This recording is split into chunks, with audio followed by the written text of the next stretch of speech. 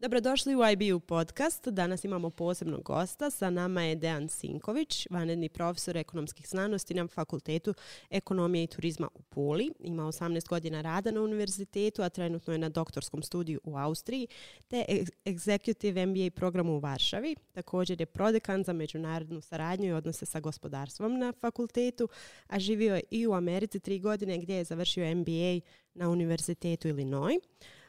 Profesor radi brojna istraživanja na polju ekonomskog rasta, također je radio istraživanje u Bosni i Hercegovini te držao predavanja na 40 do 50 univerziteta širom svijeta. Je li bila dobra ova najava? Fenomenalno, mislim, sam sebe ne bi bolje predstavio, svaka čast. Ja mislim da nisam dovoljno rekla, o vama definitivno nisam, ali evo imat ćemo priliku kroz naš podcast da još neke stvari spomenemo koje ste radili i ono čime se zapravo bavite. Danas ćemo pričati o ovoj modernoj monetarnoj teoriji, pričat ćemo o inflaciji, pričat ćemo o svemu ovom što se trenutno dešava u svijetu. Pa evo recite nam za početak kako ste vi predvidjeli to unazad nekoliko godina, čak ste spomenuli da će u ovom periodu doći do inflacije. Da, što se tiče inflacije, ona je jedna, ajmo reći, ključna tema u ekonomiji koja se proučava uz ekonomski rast. Otkud dolazi inflacija, koji su njezine posljedice, ko plaća cijenu, koji su ekonomske politike, reakcije na inflaciju i tako dalje.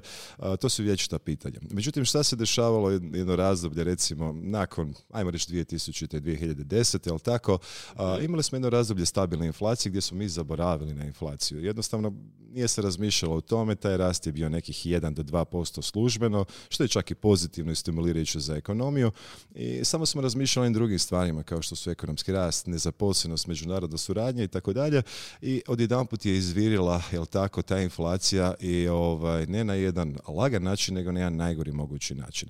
Sad šta se dešavalo u tom razdoblju treba vidjeti. Znači imali smo jedan proces globalizacije koji traje već dugi niz godina. Znači selili su se poduzeća područje gdje imaju jeftinu radnu snagu, jel tako, zapad je to prebacivao u Kinu, Indoneziju, Indiju, jel tako, Vijetnam, i oni su tuda dobivali jeftiniju robu i uslugu. Znači to cijene su išle dole iz tog razloga što se zove globalizacija. Drugi razlog je bio tehnološki napredak. Normalno, tehnologija je pomogla da efikasnije i učinkovitije znači proizvodimo, to je uvijek postojao tehnološki razvoj koji je u tom vremenu isto tako bio dosta značajan.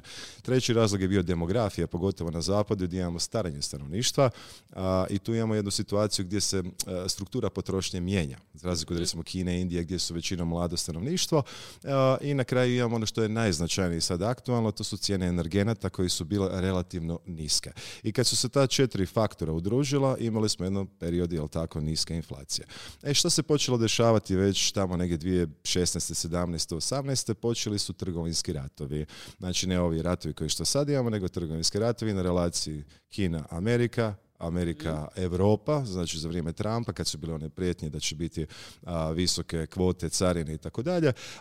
I tu se već postojala naznaka fragmentacije i deglobalizacije. Znači prvi čimbenik polako je počeo kliziti, jer svaki trgovinski ratovi rezultiraju znači većim cijenom proizvoda i usluga. Na to se nadovezala pandemija.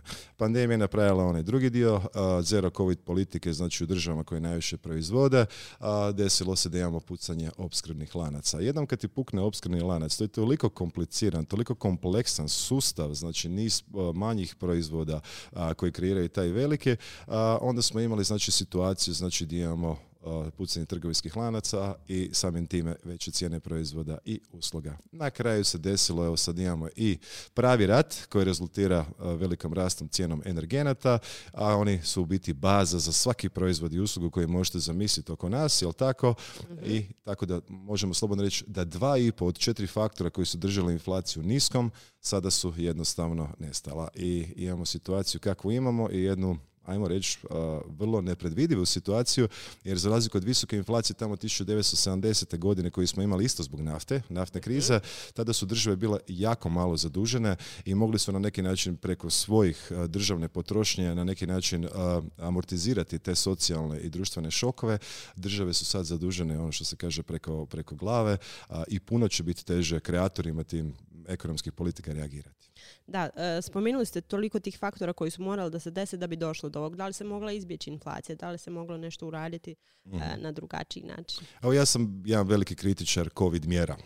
Neću reći da banaliziram ništa vezano za to, apsolutno ne, ali recimo politike poput zero COVID politike gdje se zbog nekoliko slučajeva zatvaraju kompletna regije, gradovi, kao što evo sad opet u Kini imamo situaciju gdje je cijeli jedan veliki grad koji je pogonsko gorivo proizvodnja Kine je zatvorena zbog ne znam koliko slučaja. I u toj situaciji, znači, ako vi ne proizvodite, onda tih proizvoda nema. Jel' tako? Vrlo jednostavno. Znači, to na taj način se nije smjelo provoditi. Ok, onaj prvi val kad nismo bili sigurni šta je to, kad smo gledali one slike, ljudi padaju po Kini i tako dalje, gdje sam osobno čak i u Glasu Istre u našim novinama rekao da ćemo imati problema sa sezonom, zbog toga što imamo osjećaj će se to preliti kod nas. Da, to se desilo.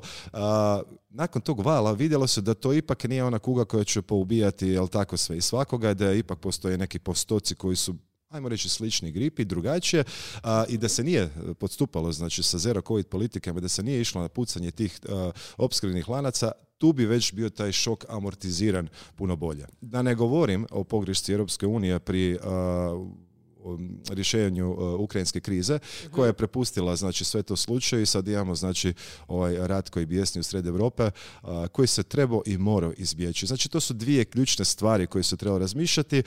Treću stvar koju bi ja isto tako rekao, da Zapad je bez problema cijelo svoje proizvodnje prebacio u Kinu. Kinu, dijelom Vijetnam, možemo reći, Indoneziju.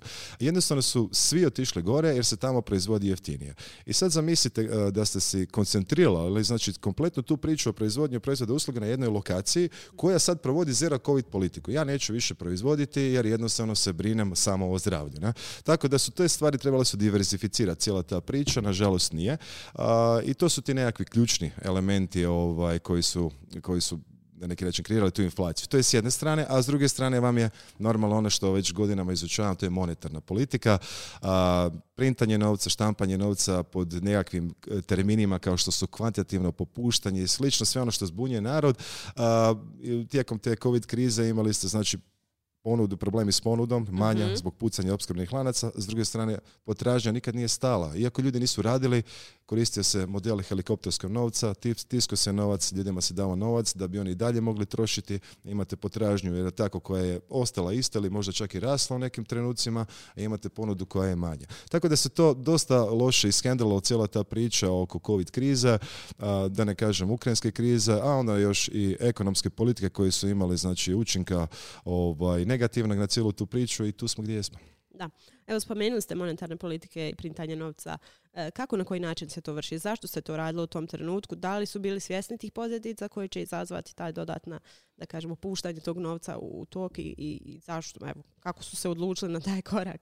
Mislim, da li je bilo samo hajde da privremeno riješimo taj problem, da ljudi što više troše sada, a za godinu šta će biti, ne razmišljamo unaprijed?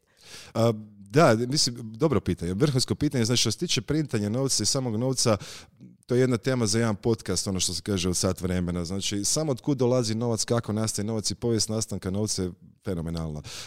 Ono što se često spominje je taj nekakva monetarna transformacija, monetarni reset koji sad stalno nešto najavljuju, jel tako, u medijima, ali svi moraju znati da su već postojala dva reseta u zadnjih 100 godina. Prvi je bio 1945. godine nakon Drugog svjetskog rata, Bretton Woods, gdje je dolar postao rezervna valuta vezan za, jel tako, zlato. I tu smo imali jednu čvrstu valutu i to je bilo ono zlatno doba kapitalizma, gdje je stvarno novac imao smisla, vezan je za, znači, nešto što je bilo zlato, nije se moglo tiskati. To je napušteno 71. godine, jel tako, jer je tada Sjedinjene Američke Države su bankrotirale. 71. godine Amerikanci više nisu mogli nisu imali pokriće tog dolara koji su tiskali, jel tako, zbog Vijetnamskog rata, i onda su ukinuli i rekli su nema više zlatne rezerve, privremeno, koje je postalo, znači, dugoročno, ali su se napravili jednu drugu priču, monetarni reset, od zlata su se prebacili na naftu i svoji dolare su vezivali za naftu i to je u biti spasilo dolar. Znači, to je bio taj nekakav drugi reset. Ali šta je krenulo 71. godine? Odjedanput su, znači, sve vlade svijeta, pogotovo one jače centralne banke, jel tako,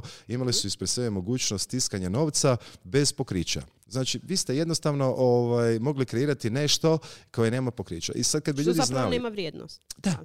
Da, tako je. Okay. Nevjerojatno, mislim, kad bi ljudi znali, kad bi shvatili da, recimo, ne znam, ja običan mali proizvođač ovdje, kad on proizvede jedan kišobran ili bilo šta, ne, on mora proizvesti jedan kišobran i prodaje jedan kišobran. U bankarskom sustavu, znači, jednostavno kad vi stavite depozit, ne znam, od 1.000.000 maraka, banka će stvoriti 10 takvih proizvoda, 10 milijuna maraka. Znači, to je to kreiranje novca iz bankarskog sustava koje ljudima je jednostavno ono što se kaže nejasno i koliko se sjećam, Jefferson, američki predsjednik, jel tako, je rekao kad bi ljudi shvatili kako se kreira novac, sutra bi bila revolucija na cestama. Znači tu moć su dobili u ruke, jel tako, centralni bankari i tu je krenulo. I nije bilo nikakvih velikih problema, znači ta ponuda novca, tiskanje novca do zadnje velike recesije 2008. godine. Tu smo imali, znači, globalnu krizu, jel tako, imali smo još jednu situaciju gdje je bankrotiralo Zapad, možemo slobodno reći da je bio bankrot, bila je čak situacija da nekoliko sati je falilo da ne bi više novac izlazio iz bankomata i onda su normalno države krenule to spašavati zajedno sa centralnim bankama i izmislili su nešto novo što se zove kvantitativno popuštanje. Tako lijepo super zvuči. Termin, jel tako, koji će neko reći, ma to je nešto full vjerojatno pametno da spasi cijeli sustav, a to je ništa drugo nego tiskanje novca gdje su oni otkupljivali svu tu toksičnu imovinu koju je bankarski sektor kreirao, znači oni su banke koje su propale, tako svu toksičnu imovinu su uzeli na svoju bilancu centralne banke i dali su im svježi kapital i likvidnost je isto tako država putem poreznih obveznika, jel tako, su im dali kratkoročnu likvidnost. I te dvije stvari su spasili sustav. Ali su napravili jednu lošu stvar, a to je puštanje duha iz boce. Znači, to je bio prvi model kvantitativnog popuštanja, isto kao 1971. godine je bio kao privremen, sada samo da se pomogne financijskom sustavu. Međutim, to su nepovratni procesi izgleda. Znači, od tada je krenulo, znači, jedna situacija gdje smo imali 4 modela kvantitativnog popuštanja. Već 4 do sad. Već 4 velika, da. Znači, svaki put kad su oni rekli gotovo je, šta se dešavalo? Znači, to je bilo pogonsko gorivo za financijski sustav. I financijski sustav je dobivao jako puno, jel tako, likvidnosti. I financije, oni vole špekulacije, vole brzu zaradu, jel tako? Njih ne zanima previše realni sektor. Realni sektor mora i puno čekati za povrat te investicije i oni su se okrenuli, znači, špekulacijama. I sad kad bi pričali o tim modelima špekulacije, tu ih je masu, jel tako? Ali najviše se vole investirati negdje gdje ima puno rizika i velikih povrata. I oni zbog toga je propala, jel tako, financijski sustav 2008. godine, ali model se nikad nije promijenio. Niko nikad nije bio sankcioniran zbog toga što se to desilo 2008. godine i oni su samo nastavili, znači, ubacivati novac u financijska tržišta, financijske derivate i zanemarivali su realni sektor. Zato i nije bilo nekakve inflacije jer novac nije odlazio u realni sektor, u proizvodnju proizvoda i usluga niti kod građana, nego je odlazio, znači, u financijska tržišta. Imali smo ogromne balone na tržištima dionica, tržište obveznica i nekretninama, jel tako, tamo su se stvarali baloni i šta se desilo? Svaki put kad je nestalo likvidnosti, kad su rekli da nema više kvantitativnog popuštanja, desilo se da su financijska tržišta krahirala. I onda svaki put su morali normalno centralni bankari promijeniti retoriku u službi jačanje ekonomskog rasta, u službi stvaranja novih radnih mjesta i svaki put su to pogonsko gorivo vraćali nazad. To je kao oživljavanje, svaki put. Tako je. Znači, oni su jednostavno, da nije bilo toga, tiskanja novca, financijska tržišta bi krahirala. Znači, da li je to dugoročno održivo tako na taj način da se dešava? Mislimo, će to u beskonačnost ići na taj način po tom sistemu? Sve mu dođe kraj. Znači, kad gledamo fiat sustav, to se to zove fiducijarni novac koji nema pokrića, svaki fiat sustav kroz povijest kad se gleda je, znači, doveo do kraja. Došao do kraja upravo kroz ovaj sustav tiskanja novca, izgubio je vrijednosti, imamo, znači, ono što se kaže kolaps financijskog sustava, kolaps valuta, tako će i ovaj sustav, jer jednostavno ne možeš nečega kreirati. Sjetimo se samo, svježe povijesti, malo veće, Vajmarske republike Njemačke, koja je otplaćivala svoj dug 30. godina tako što je tiskala, jel tako, marke i dijelila ga u svijetu i tako otplaćivala svoj dug. I desila se ona hiperinflacija koja je jednostavno preko noći, jel tako, pojela svu vrijednost njemačkog gospodarstva do te mjere da su u određenim dijelovima Njemačke se čak vratio kanibalizam, tako da to ljudi isto trebaju znači koliko je to otišlo do koje razine siromaštva. Tako da će se desiti i to. Znači, to je Pandorina kutija otvorena, ne može se više zaustaviti, jer ako se zaustavi, sad pokušava opet najavljuju kao povećanje kamatnih stopa da će to zaustaviti. Vjerujte mi, rekli su čak da će biti 6 dizanja kamatnih stopa i da se završava tiskanje novca, to je najavila Američka centralna banka evo jučer. Europska centralna banka se još dvoumi zbog rata u Ukrajini. Mislim da to neće trajati do kraja godine. Do kraja godine će se promijeniti retorika i o kamatnim stopama i o tiskanju novca, jer ako financijska tržišta negativno reagiraju, A cijeli zapad je vezan za financijska tržišta. Ljudi trebaju znati, ako burze padaju, zapad pada. To je to. Znači njihov sustav je financijaliziran do te mjere da cijeli ekonomski sustav je ovisi o vrijednosti na burzama. I oni će to morati spašavati, ali kad tad dođe kraj, balon će puknuti. I kako će on to spašavati? Opet koristit će ovaj mehanizam ili... Apsolutno. Znači ista priča.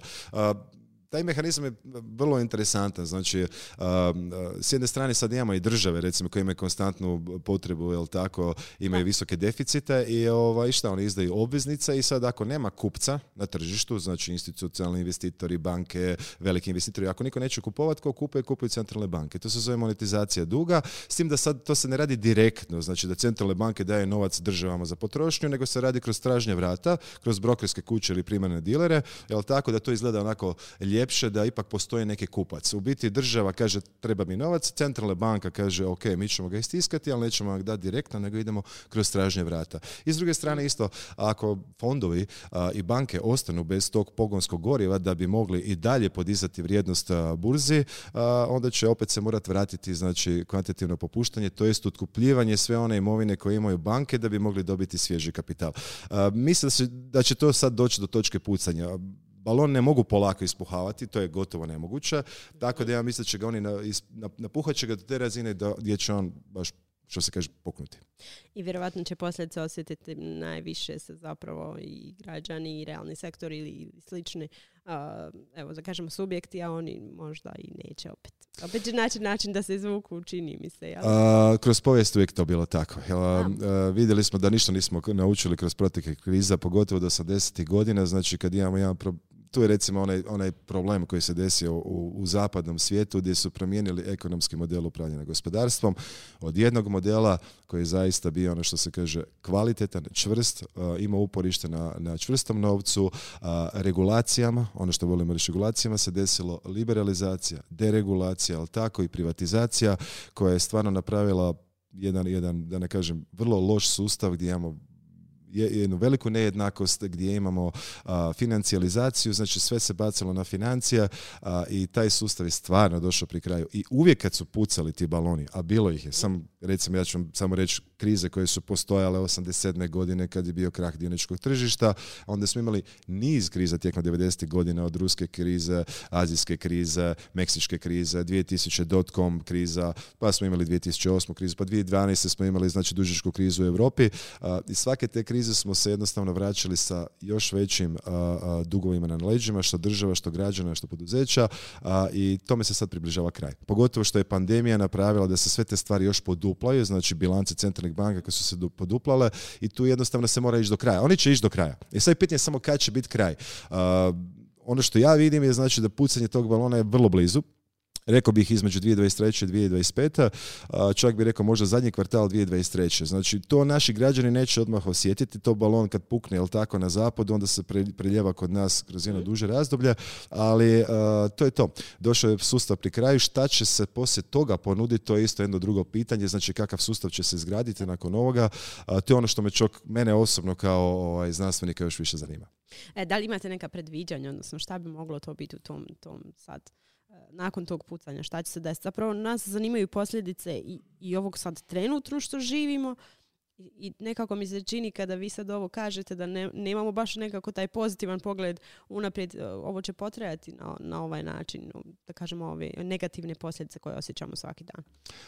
Ovo će potrajati. Ova kriza za razliku od ovih prijašnjih koji su bili relativno kratke. Ne znamo da je velika recesija 2008. godine bila jaka recesija, ali dosta kratko trajala ako ćemo gledati u globalnim okvirima. Godinu, dvije su se stvari izvukle, jel tako, osim Hrvatske koja je bila 6 godina u recesiji najduže od svih i neko mora biti, pa tako mi. Dosta brzo se to izvuklo i identičan sustav je nastavio dalje. Iste valute, iste transakcije, ista priča i tako dalje. Ovaj put, kad stvarno te burze budu pukle, znači recimo kad burze puknu, oni povlače, vi morate znati, kad burze puknu, znači mirovinski fondovi su gotovi. Nema više isplate mirovine, ali tako, ne? Ok, znači da ne isplati se u to investirati. Ovako, ja ću biti iskren, ko ima novaca može investirati u burzu sljedeće 2 godine zbog toga što ja mislim i dalje da će ići do kraja sa tim sustavom i evo, ja već sada vjerujem da će recimo ključna burza svjetska S&P 500 koja je sad na razini negdje 4100, sad zamislite da prije pandemije je bila na 3 3.300, je li tako? Ona je refleksija realnog gospodarstva, ona nema veze s realnim gospodarstvom, ona je svoja, ja kažem, svoja životinja koja radi na poseban način, a koja je hranjena, je li tako, kvantitativnim popuštanjem, tiskanjem novca. Mislim da će taj balon dignuti još barem na 5,5 tisuća, na 6 tisuća, znači da će biti taj pravi veliki balon. I onda kad dođe do pucanja, onda to povlači sve sa sobom. Znači jednostavno desit će se da valute jednostavno prestati će vrijediti. Jer one su se toliko istiskale kad se nečega stvara u beskonačnost. Američki dolar je već izgubio 97%. Ali kako ne postoji nikakvo ograničenje u pogledu tog printanja novca? Ovako, zato što s time rukovode centralni bankari. I ljudi misle kad kažemo centralne banke, narodne banke, središnje banke, nazovite ih kako hoćete, da je to nekakva institucija koju država upravlja, ali tako i ima nadzor nad tom institucijom, da se ipak na neki način... neka kontrola vrši. Kontrola, da. Ne, to su potpuno neovisne institucije koje upravljaju privatne banke, znači privatne banke upravljaju monetarnom politikom. Vi kad gledate u centralnoj banci Amerike, znači Federalne rezerve, Europskoj centralnoj banci, oni su pravno zaštićeni, jel tako? Njima upravlja privatne banke, njima ne upravlja država. Država postavlja guvernera, ali taj guverner je, kažem, neko kojem bankari kažu može, jel tako, da bude tamo. I sva ta neovisnost koju oni imaju, oni mogu raditi šta god hoće. Ne samo to, nego i supervizija i nadzor tih institucija je toliko blag, a ne samo to, i medijski nastup ljudi koji hoće tražiti superviziju su obično ridikalizirani šta ti hoćeš kada ti se ne razumiješ u tu domenu. Jednostavno se gura cijelo vrijeme od građana da shvate kako taj sustav funkcionira. Centralne banke nemaju veze s državom. To su privatne institucije koji su dobili mogućnost tiskanja novca. Čije su privatne? Kako? Čije su privatne? Ko su ti iza njih koji su? Recimo, najveće privatne bankarske institucije u Sjedinjenim Američkim Državama, JP Morgan, Citibank, Bank of America, to su znači one koji su, onda su tu europske banke, ali tako, od Credit Suisse, HSBC i tako da. Znači, to su cijeli ti veliki bankarski karteli čiji ljudi sjede, i sad pazi, znači oni sjede u tim centralnim bankama, jednom kad im završi mandat, oni dolaze na lukrativne pozicije, znači u financijskoj industriji. To su vam one revolving door policy, ali tako, cijelo vrijeme ti mene hrani dok si tamo, znači daj mi pogonsko gorivo, onda ću te nagraditi kasnije, pošto te ne mogu plaćati, jer to će biti mito i korupcija, nagradit ću te sa dobrim poslom. I to tako funkcionira. I to je tako već dugi niz godina i ljudi jednostavno se ne bave time, mediji se ne bave time. Sad sam htjela da kažem, ne bavimo se time. Zašto se ne bavimo time? Zašto nam to nije prioritet? Zato što ljudima se više serviraju one stvari poput, evo, ne znam, je li neko ustaša ili partizan, je li neko cijepljen ili necijepljen, je li neko privatni ili javni sektor, i ne znam, svi ostale, znači one ideološke bilo kakve razdvojenosti koje mi slušamo, jel tako, i to je stalno na televiziji, ljudi se bave samo tim stvarima, jel tako, dok s druge strane u isto vrijeme se vrši jedan transfer bogatstva, jer cijelo to vrijeme do 80. godine prošlog stoljeća se vrši transfer bogatstva od onih 90% na dnu piramide prema 10% na vrh piramide. Jer ko ima prednost, znači korištenje svog tog besplatnog novca? Velike korporacije i velike financijski giganti. Da, sigurno ne mogu ja da dođem sad do toga. Da. Ne možeš dobiti besplatno. A probaj ići u banku i sad, ne znam, u svijetu nulte kamatne stope, ideš u banku, dobit ćeš 3, 4, 5% kamate. A oni će dobiti, jel tako, 0%. 0,25 možda. Evo, govorite o tom transferu bogatstva. Kako se to vrši, na koji način, do koje mjere, šta zapravo znači to transfer bogatstva sa ovih 90% na 10%? Znači, to je samo 10% populacije. 10% svrha piramide. Znači, prva stvar, bilo što želiš investirati ili kupiti, trebaš novac. I ako je novac skup, jel tako, onda trebaš jako dobro gledati koju investiciju ćeš gađati da ti se taj povrat bude veći od cijene novca. Sad zamisli kad imaš besplatno i neograničenu mogućnost korištenja tog novca.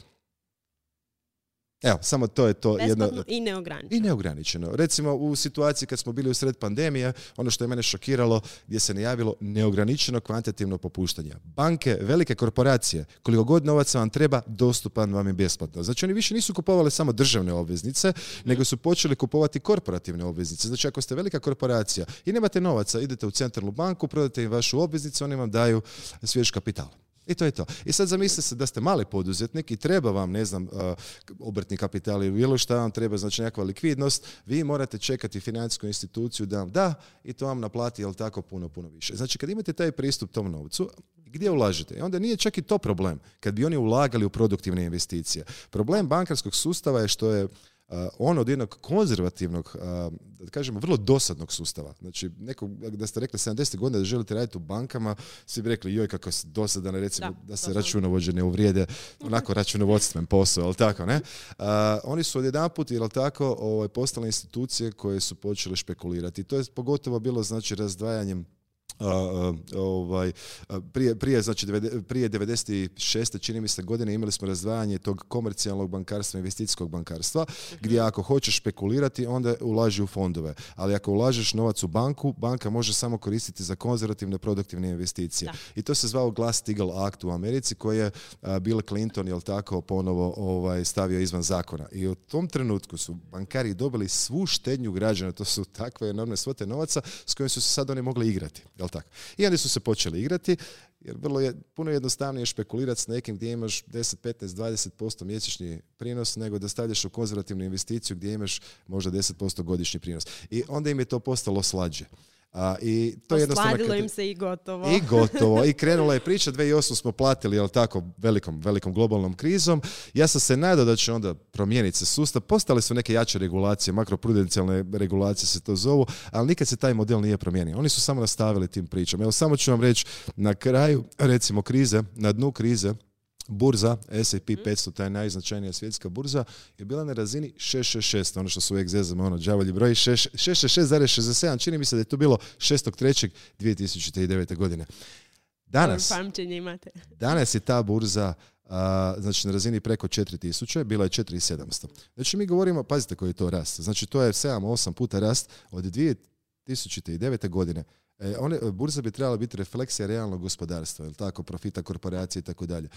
Profiti korporacija i realni rast u to vrijeme nije bio niti 10% toga. Znači, jednostavno se pumpalo ta vrijednost i sad pazite, vama dionice rastu, nekretnine rastu. Ko je vlasnik dionice nekretnina? 95% vlasništva na dionicama, jel tako, imaju ti veliki financijski giganti ili veliki investitori. I kad vam je cijelo vrijeme dostupan besplatan novac, oni samo otkupljuju. Njihova vrijednost, kao što vidite, porasla 700%, a naša vrijednost možda koju smo investirali recimo konzervativno u banci je čak bila na gubitku, negativna zbog toga što smo sad imali i visoku inflaciju. Tako da sve ide njima na ruku. Jasno. I to iskorištavaju. Mislim, ne da im sve ide na ruku, nego oni kreiraju tako da im sve ide na ruku. Napravili su si sustav. Jasno, napravili su sistem u kojem upravljaju sami na način koji njima najbolje odgovara. Tako. Sad, tu najveći problem je za obične male ljude. Kako uopšte i da li mogu bilo šta uraditi i na koji način utjecati zapravo i na svoje živote i na sve to što se dešava.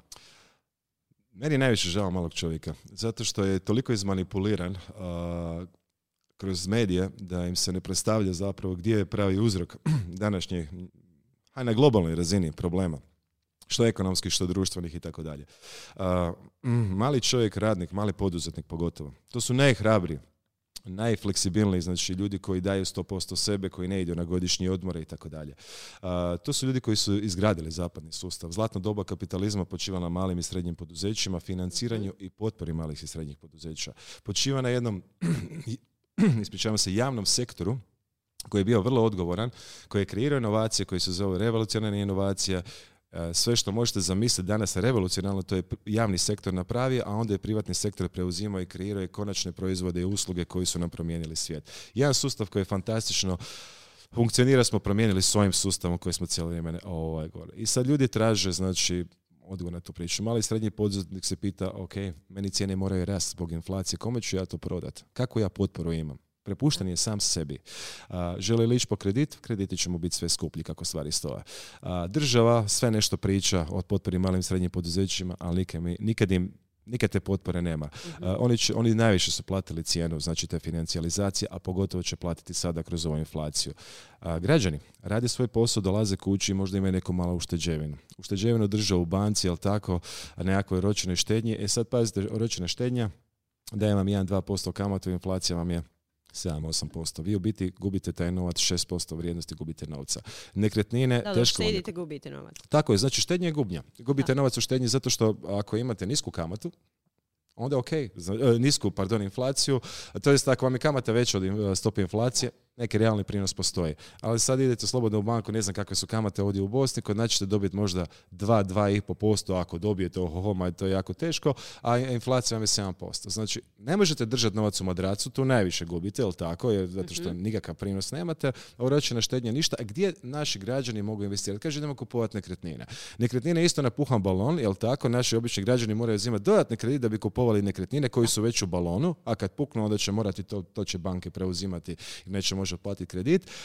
Onda postoje kriptovalute, to su sad zadnje, znači krik zadnjih 10 godina, koji jako puno osobno sam istraživao, čak sam i investirao, kažem ja, kao osoba koja se bavi financijskim tržištima, isto tako gledam kako prebacivati imovinu da ne izgubim vrijednost, jel tako? Sad, kriptovalute su interesantne, one baziraju se na čistom sentimentu, znači vjeri da će sutra neko kupiti tu kriptovalutu po većoj cijeni. Nemaju nikakvu intrinzičnu, funkcionalnu vrijednost, baziraju se na internetu, a tvorac je neki tip koji se zove Satoshi Nakamoto, kojeg niko nikad u životu nije vidio, koji je ovako jedan dan prošao kroz jedan hodnik i pusti jedan papirić gdje piše, jel tako, cijeli kod kako da se kodiraju, tako i kreiraju te kriptovalute. Tako da to nije mjesto, to znači tu je moguće da se stvari poduplaju, ali da preko noći isto tako nestaju. I onda se pitate gdje parkirati novac. Znači gdje staviti da te novac ne izgubi. Da, imamo osjećaj da sad kako ste nabrali sve to da nema nikakvog rješenja. Jako teško ga je naći. To bi bilo recimo da ja vama dajem nekakvu sugestiju gdje investirati novac. To mi je jako teško reći, ali ja osobno kažem, s obzirom na situaciju koju imamo, globalnu, a nije baš jednostavno, ali tako, s obzirom na monetarnu situaciju gdje ćemo imati, doćemo do kraja ovog jednog monetarnog sustava koji će puknuti, ja najviše volim reći ljudima da idu investiraju se u poljoprivredno zemljište. Nestašica hrane je pred nama, jel tako? Niko sutra vas neće pitat kako ste, mi smo u Europskoj uniji, misli da će Europska unija brinuti o nama ako mi ostanemo gladni, ako je Njemačka i Francuska gladna. Apsolutno će prvo brinuti o sebi. S obzirom na sve ovo što se dešava, čak i rat u Ukrajini, vidimo te posljedice. Mislim, hrana je nekako baš osjetljivo područje i evo šta se dešava sad trenutno, ljudi su uplašeni i kupuju ove osnovne namirnice u ogromnim količinama i stvarno vidimo da je hrana taj neki prioritet. Hrana je prioritet, to su bazično dobre. Znači, bez energije i hrane mi ne možemo. A ovaj rat u Ukrajini je upravo Europu doveo u probleme u te dve domene. Jel tako? Energetika. Vidimo da smo uvijek bili energetski ne samodostatni zbog toga što smo ovisili o uvozu, isto tako hrane. I meni je tužno vidjeti države poput Hrvatske, Bosne i Hercegovine koje imaju fantastičnu zemlju, koje imaju fantastičnu povijest poljoprivrede i znanje gdje smo mi, ono što se kaže, hranili Europu, da mi smo sada veliki uvoznici hrane. To je jako, jako tužno. Mogu reći za Bosnu i Hercegovinu da je napravila grešku, to sam sam radio istraživanje, što se prepustila modelu mikrofinanciranja. Znači nekakvih malih, neučinkovitih, nekonkurentnih poduzeća koje nikad nisu mogle opstati, umjesto da su kreirali znači zajedničke zadruge ili veće nekakve farme, to se tako nazive, gdje bi se udružilo znanje svih tih poljoprivrednika i kreirala znači jedan sustav održivi koji bi puno više proizvodio. Sličan problem je imala Hrvatska, malo drugačije, nije toliko kroz mikrofinancijske institucije, ali tu je recimo taj dio koji bi se trebalo obratiti pažnju, znači tu je onaj dio. I što se tiče investicija, novac koji ima vrijednost 5000 godina, koji je ono što se kaže nikad nije nesto iz radara, sve fiat valute su propale. Od prve do zadnje su zlato i srebro. Znači, kako kažem zlato i srebro, ja stvarno mislim o fizičkom zlatu i srebru, a ne o financijskom zlatu i srebru, derivatima kojim se manipulira cijenom, zato što uvijek je, kad god bi sustav se resetirao, monetarni, uvijek je postojala nekakva baza koja ima intrinzičnu vrijednost koja bi se na neki način kreirala taj sustav. I tu su uvijek bilo zlato i srebro. Uvijek kažem svakome koji ima viška novaca da 10 do 15% svog portfelja bi trebao držati u zlatu i srebru. Bez obzira što on može gubiti vrijednost, to je jedan hedge za recimo financijski kolaps. A ako se desi financijski kolaps koji predviđam, definitivno vidim kao zlato i srebro kao jedna imovina koja će sigurno rasti vrijednost. Sad njega ne možete jesti, ali kažem, zaštitit će se vrijednost zbog toga što se uvijek sustav resetirao preko zlata i srebra, a prije toga normalno poljoprivredno zemljište da se prehranimo. Prvo poljoprivredno zemljište, onda zlato i srebro. Mislim da su ovi savjet koje ste sad dali zlata vrijedni. Nadam se. Kažete poljoprivredno zemljište, nekako imam osjećaj da ljudi će sad pomisliti šta da radim sa zemljom i to. Ali evo, generalno kada pogledamo ono prema čemu idemo i tu neku našu ovisnost o toj nabavci hrane od drugih, zapravo uvozu i biti neovisan na taj način čini se kao imperativ. Samodostatnost u energiji i hrani je ključ.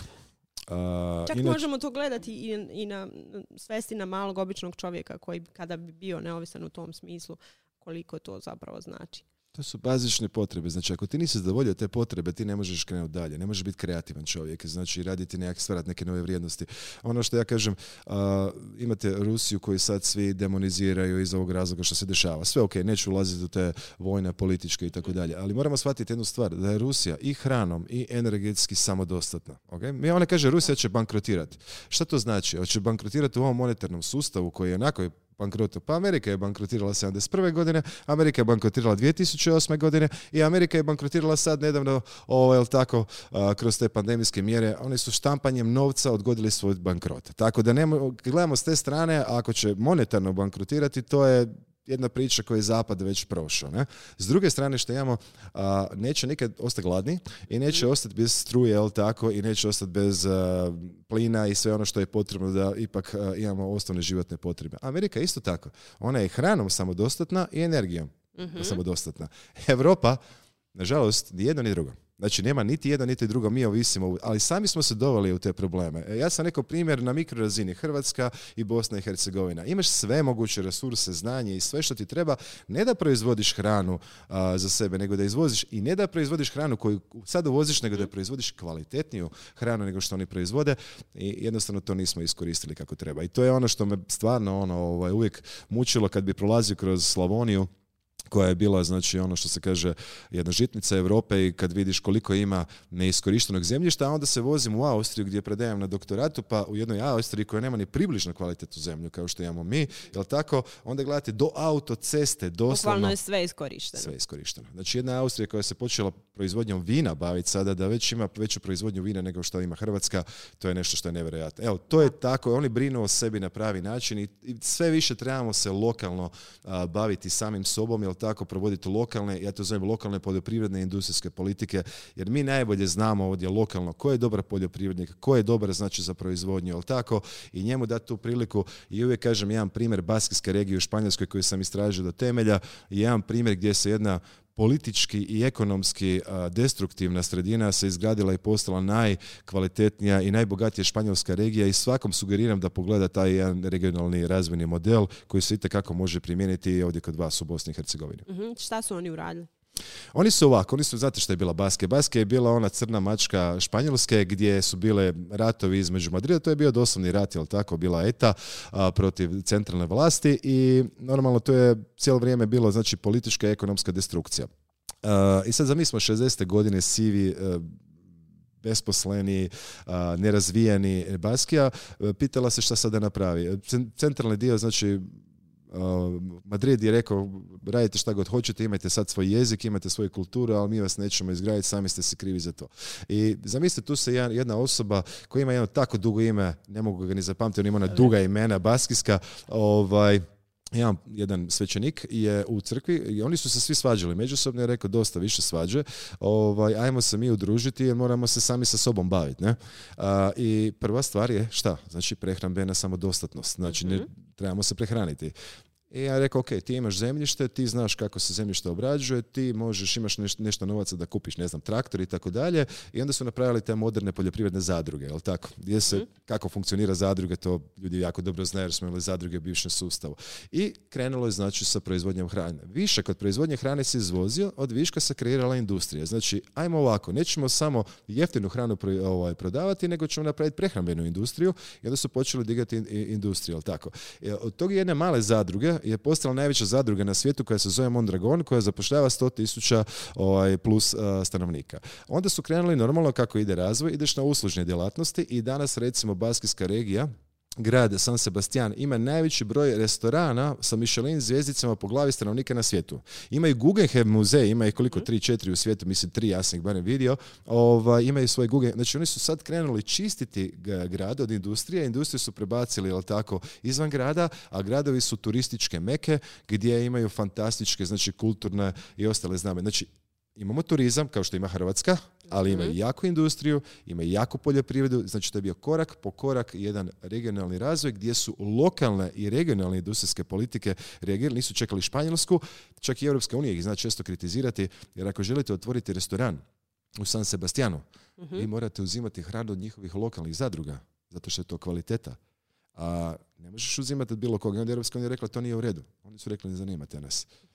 Mi želimo zadržati kvalitetu. I kad dođete u San Sebastian, to je iznenadilo, ja i supruga smo izašli vani, pitamo gdje možemo pojesti, ima neki dobar restoran, kao što kad bi došao u Sarajevo, gdje mi preporučaš nešto pojesti, oni su rekli svejedno. Ovdje su sve restorani, imaju top kvalitetu, jer mi održavamo taj jedan sustav, znači koji je, bazira se na domaćoj hrani i na domaćim namirnicama. To je tako divno da skoro zvuči kao fantazija. Kažete da možemo to primijeniti ovdje.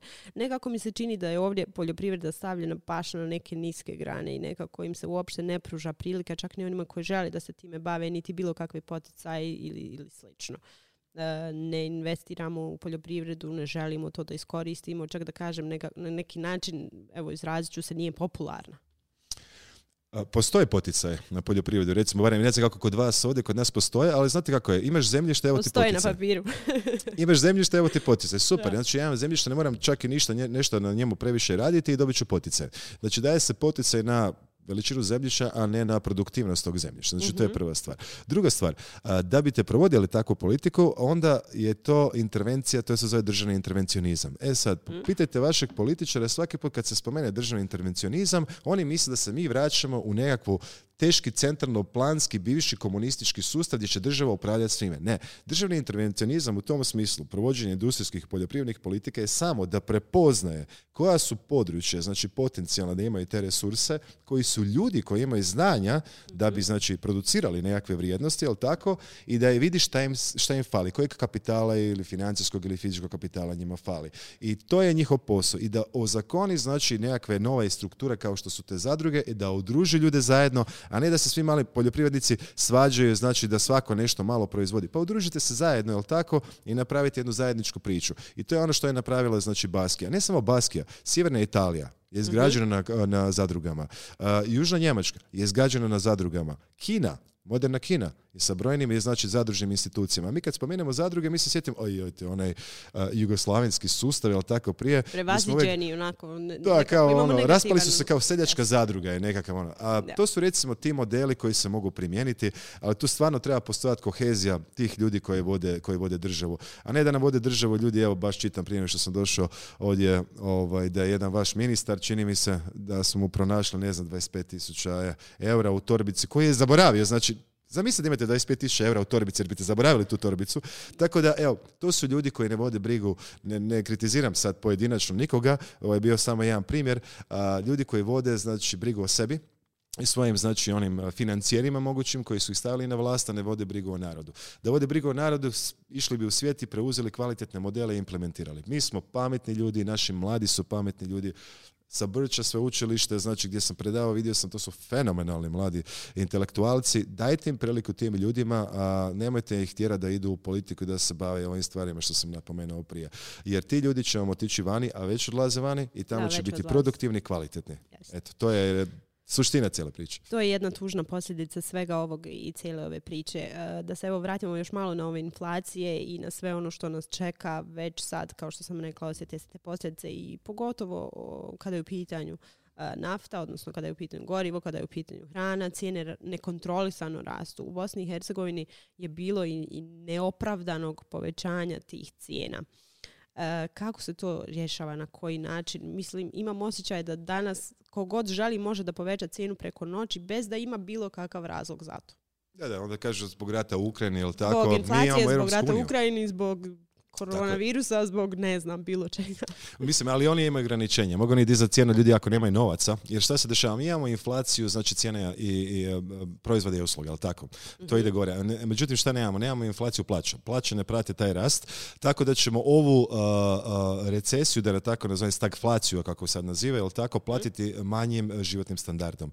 Jer pustit će da cijene divlje, jel tako? Jer neće moći provoditi restriktivnu monetarnu politiku iz kojeg razloga i onda će morati pustiti da cijene divljaju, ali nam neće povećavati plaće, na taj način će se smanjiti potražnja, jel tako? Smanjit će se potražnja, onda će ipak tako inflacija neće otići u nekakve hiperinflacijske razine. To je ono što ljudi trebaju znati. Njima će životni standard sigurno padati i padat će im i više nego što im se prezentira službeno. Službena statistika je vrlo interesantna. Kad vi pogledate kako se mjeri inflacija, to je vrlo zanimljiva stvar. Znači, oni vama kažu, bila vam inflacija 2%. Ok, i onda pogledate, znači, one namirnice koje najviše kupujete svakodnevno i prije, kad je bila stabilna inflacija, mislim da je bila malo više od 2% godišnje. Na način koji se mjeri inflacija je po meni vrlo, vrlo interesantan, jer sada ovih 7, 8 do 10% inflacije što smo imali tijekom 2021. godine, ja mislim da smo mi više bili na razini 20 i 25%. Zašto? Zato što modeli koji su se koristili nekad se stalno mijenjaju i prilagođavaju. Neko će reći, pa normalno, svijet se mijenja, da, ali pazite kako radi država statistika. Znači, ok, jedan element unutar te košarice od 365 dobara koji mjeri, jel tako, tu inflaciju ili indeks potrošačkih cijena, a oni kažu, aha, ovo najviše raste, ajmo to izbaciti vani i ubaciti unutra. Znači, recimo, cijena kave raste, ajmo mi izbaciti kavu, ubacit ćemo supstitut čaj. Čaj ne raste toliko puno i inflacija je niska. Recimo, kod nekretnina. Cijena kuće više ne igra ulogu pri izračunu inflacije u Americi, nego prosječna ponderirana vrijednost stanarine, jel tako, u određenim područjima u Americi, koja ne raste toliko. I onda na taj način oni suzbijaju inflaciju statističku, to je službenu, jel tako? A s druge strane, ta inflacija koju mi danas imamo, ona je barem duplo veća. I svim građanima kažem, ako želite vidjeti po starim prijašnjim modelima koliko je današnja inflacija, ona vam je, možete pogledati na Shadowstat, znači to je jedna stranica koja baš koristi te prijašnje modele, vidjeti da smo mi tu na razini 20-30%. To je prvi problem. A drugi problem je što ono što ljudi kupuju, njihov dohodak gdje najviše odlazi, znači struktura tog dohodka običnih građana, je odlazi na hranu, energiju, stanovanje, jel tako, taj dio je najviše narastao. To što će možda cijena mobitela pasti, cijena televizija pasti ili nešto drugo, jel tako, ili nekih skupih luksuznih dobara, njima puno ne znači. A sve te stvari su vam unutra u toj košarici. Znači, onaj dio koji najviše oni troše, tako, taj dio raste nevjerojatno. I onda ih službeno vuče dole ona luksuzna nekakva druga dobra koja na neki način ne rastu u toj mjeri. Ja bih rekao da ovu inflaciju koju smo imali 2021. barem dupla, i ova 2022. će biti isto tako. A ovo iskorištavanje trgovaca ima svoju granicu. Mi smo isto sad u Europskoj uniji ulazimo i to trgovci sad će sigurno iskoristiti, iako kažu ne bi mi nikada to napravili. Mi želimo konkurenciju. Oni će to odraditi, ali oni imaju limite. Nemojte zaboraviti, dragi trgovci, da ljudima plaće ne rastu. Da, upravo tako. Da, mislim, dešavalo mi se da odem da kupim neku određenu namirnicu danas. Vidim da je poskupilo u odnosu na jučer. Za, ne znam, 10, 20, 30 feninga, nebitno sad, mislim da je bilo čak 30. I za 3-4 dana odem ponovo i vidim da je stara cijena. Znači, dešava se to da kad vide da ipak ne ide kupovina onako kako su oni zamislili po toj novoj cijeni, da opet mogu da vrate nazad. Upravo to. Ali nažalost dug period će sigurno trebati da se te stvari izbalansiraju, kao što ste rekli, mi ćemo osjetiti te posljedice jer naše plate ne rastu, a treba se sve ovo i dalje kupovati i nažalost ne možemo smanjiti svoje troškove.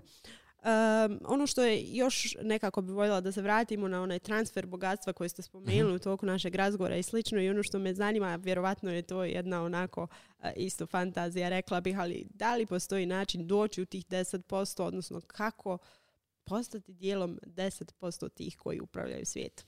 Znate kako se kaže, bio George Carlin, kaže it's a kako je rekao točno, it's a big club and you ain't in it. Znači, to je... Ako se niste rodili u tom klubu, nemate šanse. Reći ću vrlo ovako, znači koncentracija bogatstva je nevjerojatna. Iskrenost je pitanje, znači mi kažemo ok, možemo slobodno reći postoje nekakva konkurencija, Coca-Cola, Pepsi-Cola ili tako dalje, ne? To su dvije vrste korporativnih elita koji se bore jedni protiv drugog. Jedan je vlasnik Pepsi-Cola, jedan je vlasnik Coca-Cola. I tako u svakom tržištu, znači kad gledate, znači imate nekakvu konkurenciju, pa nek se elite bore, nek bude konkurencija, ali tako, nek oni zarađuju, ali će biti cijene bolje. Kad vi pogledate vlasništvo svih tih korporacija, ključnih u svim sektorima, rudarstvo, poljoprivreda, financija, industrija, šta god, uvijek se tu manje više pojavljuju, ali tako, jedni te isti vlasnici. Da li su tu veliki privatni investitori kao Warren Buffett i slično, ali onda imate velike fondove, ali tako, poput BlackRocka, poput Vanguarda i sličnih velikih fondova koji se pojavljaju kao vlasnici svih tih kompanija. I onda je pitanje, znači, ok, dobro, to su fondovi kojeg može svako uložiti, pa ćeš i ti biti BlackRock. Ne funkcioniraju stvari na taj način.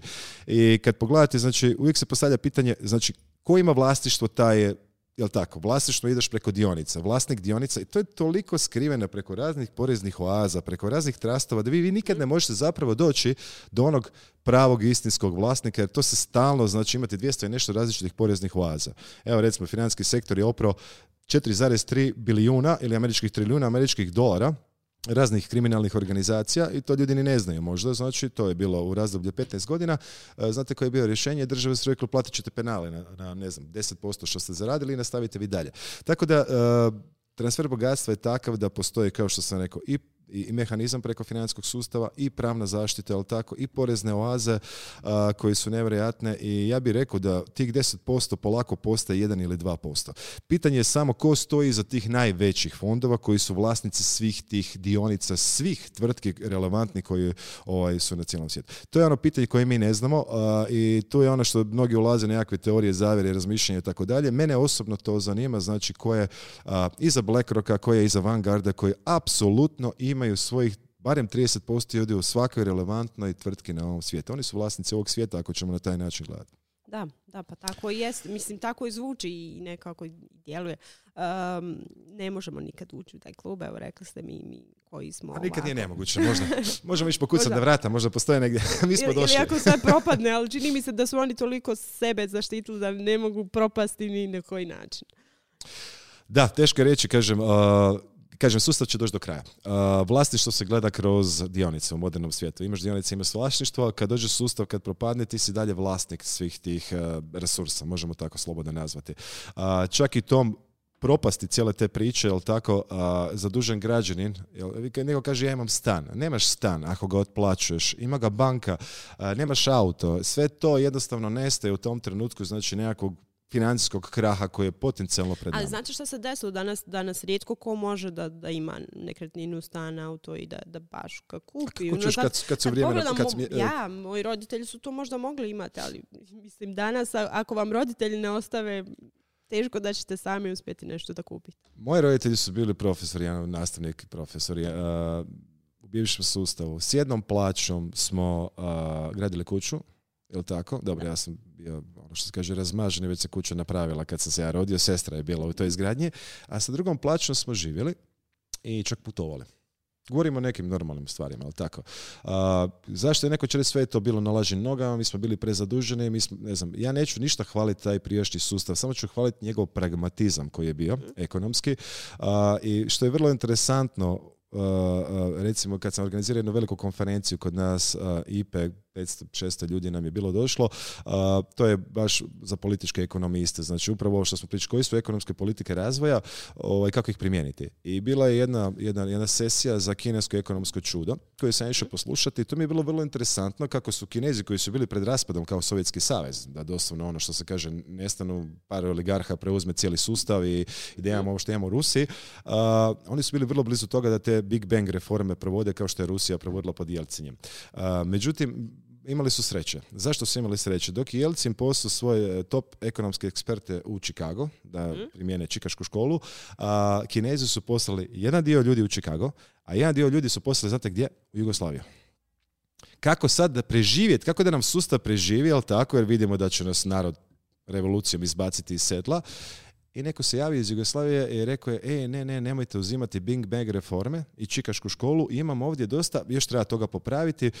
Ovdje su komunisti i dalje vladaju, ali imaju strukturu gospodarstva i niko se ne žali i dobar standard i tako dalje. Tako da je na neki način naš model, jugoslavenski model je model koji, govorim ekonomskom, ne političkom, govorim ekonomski, samo ekonomskom, politički ne zalazim jer je ono što mrzim diktaturu i sve vezano za diktaturu, ali hoću reći taj model naš je preuzet u dobrim dijelom, ispoliran što se kaže i napravi je možda kinesko ekonomsko čudo. Mene je šokiralo, čak imena tih ljudi su bili, tih mladih marksista koji su poslani da istraže Jugoslaviju. I ja sam baš pitao, dobro što to je diktatura koju ne volim, pitao sam šta je s tim ljudima sada, ne? Jer se mogu negdje intervjuirati, s kim su oni uopće pričali ovdje? Ne, oni više nisu živi. Znači, to je tako, u Kini jednostavno odradiš svoj posao i nestaneš, pretpostavljam, ali hoću reći da taj jedan sustav kod nas je bio vrlo pragmatičan. Ovo što sad imamo je apsolutno kroni kapitalizam, deindustrializacija, mito i korupcija, i mi u Hrvatskoj, ono što ja volim nazvat, mi imamo Zimmer-Frei ekonomiju, znači počivamo na tome da nam dođu turisti, iznajme sobe, da im prodamo naše maslinovo ulje i možda koju ribu iz Jadrana, a ostalo manje više smo deindustrializirani, imamo razinu industrijske proizvodnje, ili tako, u BDP-u na razini od 15%, što je jako tužno. Užasno je i upravo sve to proizvodi toliku nesigurnost u budućnost. Da, nesigurnost je velika. S jedne strane, svaka kriza je nešto što nas dovodi, znači, u probleme, ekonomske probleme, nesigurni smo za svoju budućnost, za svoju djecu i tako dalje. Ali svaka kriza, s druge strane, je i prilika. Ja uvijek kažem, znači, da kreativne destrukcije je ono što mijenja svijet. Znači, nestaju stare stvari koji su, da neki kažem, nisu konkurentne, koji su usporene i dolaze nove stvari. To je u biti model kreativne destrukcije, zapravo izgradio ovaj modern svijet. Jel tako? Ako si spor, ako se ne mijenjaš, ako nisi fleksibilan, ako ne puštaš one stvari koje nisu funkcionirane i izgradiš nove, nećeš ići naprijed. Tako smo mi išli naprijed. Sad, kakav ćemo mi sustav novi napraviti nakon ove sljedeće krize? Sad sljedeća kriza, ja vjerujem da će biti duga, neće biti ovako kratka i kompletno će podariti jedan novi ekonomski monetarni sustav. Neko to naziva monetarni reset. Ne, ovo je monetarni reset 3. Nije prvi nego treći. Kakav će biti? Ja bi samo volio da ga izgrađuju ljudi koji nisu izgradili ovaj prijašnji sustav. Da ne budu isti ljudi koji upravljaju institucijama sada. Da li političkim institucijama, da li centralno bankama, da li bilo kojim drugim institucijama ili tako agencijama koji su nam podarili sustav gdje sad imamo transfer bogatstva.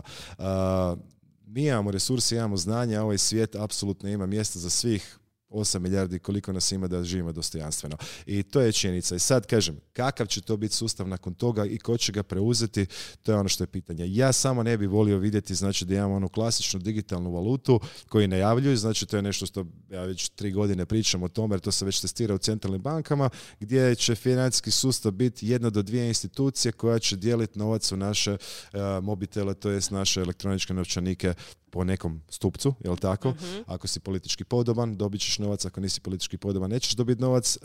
Već vidimo da su u nekim državama najavili tako nešto. Ako nas to bude čekalo, da ti isti sada preuzmu potpunu kontrolu, znači kreiranje digitalne valute, da kažu, ok, elektronički novac je propao, fiat, sad ćemo mi napraviti neki novi novac i ljudi, ne brinite se, daćemo vam novac za hranu, za sve pomalo. To zvuči dobro. Na prvi korak će biti, super, spasili su nas, a onda će biti kasnije sljedeći korak, vjerujem mi, to ide tako. Da, ali moraš kupovati tu hranu. Da, ali moraš novac potrošiti na taj način. Toga me strah, jedino me strah, znači da ti istine kreiraju, znači, u tom procesu kreativne destrukcije tu budućnost. Evo, to je moja bojazan. Nadamo se da neće biti tako, da nekako ipak ostanemo pozitivni pri kraju ovog našeg podcasta i da se nadamo da će biti bolje i da ćemo nakon ovih kriza doći do nekog boljeg sistema. Moramo. S druge strane, moramo biti pozitivni i nadati se, znači, da će tome biti tako. Postoji solucija. Prva stvar, kažem svakome, pogledaj oko sebe u svom gradu što možeš napraviti. Ako si političar, pogledaj one ljude koji imaju potencijala, znači napraviti kvalitetnu stvar, zapošljavati ljude, proizvoditi, onda na regionalnoj razini, onda na nacionalnoj razini. Ja nemam problema ništa protiv integracije i globalizacija. To je fenomenalna stvar. Ja kažem, na 10 pozitivnih stvari ja mogu naći 10 negativnih stvari za Europsku uniju. Svijet integracija je nešto što je pozitivno, da se lakše, tako, ono što se kaže, spajamo i dijelimo svoje iskustva. Međutim, kažem, u cijelom tom sustavu stvarno treba voditi brigu, jel tako, o svima i jednostavno ne zapostavljati male ljude, male gospodarstvenike i one na neki način koji kreiraju jedan takav dugoročni sustav. Jer oni na vrhu imaju sve i pobrinuti će za sebe, oni će uvijek imati, tu nema dilema, to je tako, bilo kroz povijest biti će uvijek, ali kažem, ako mi se postavimo ove dole, onda je to onda najgori mogući sustav koji imamo. A ja sam siguran da neće biti tako i da mi to možemo izgraditi kvalitetnije i bolje. Da, super. Hvala vam puno, profesore. Nekako mi se čini da bih ja mogla s vama razgovarati do sutra na ovom podcastu, ali evo ipak imamo to neko vrijeme koje nam je ograničeno i nadam se da ćete nam doći opet i da ćete nam opet biti gost. I naravno hvala vam za uvijek odličnu saradnju koju imamo i s fakultetom i s vama.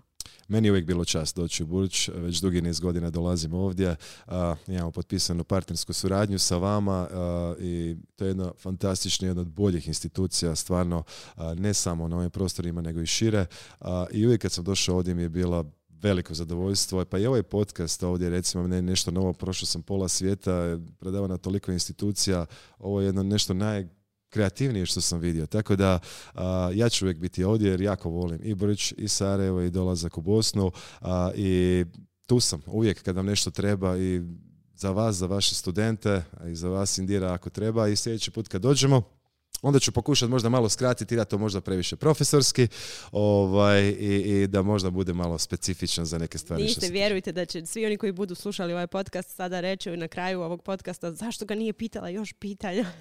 Onda ću se vratiti, može. Morate, definitivno. Hvala vam lijepo još jednom. Hvala na pozivu.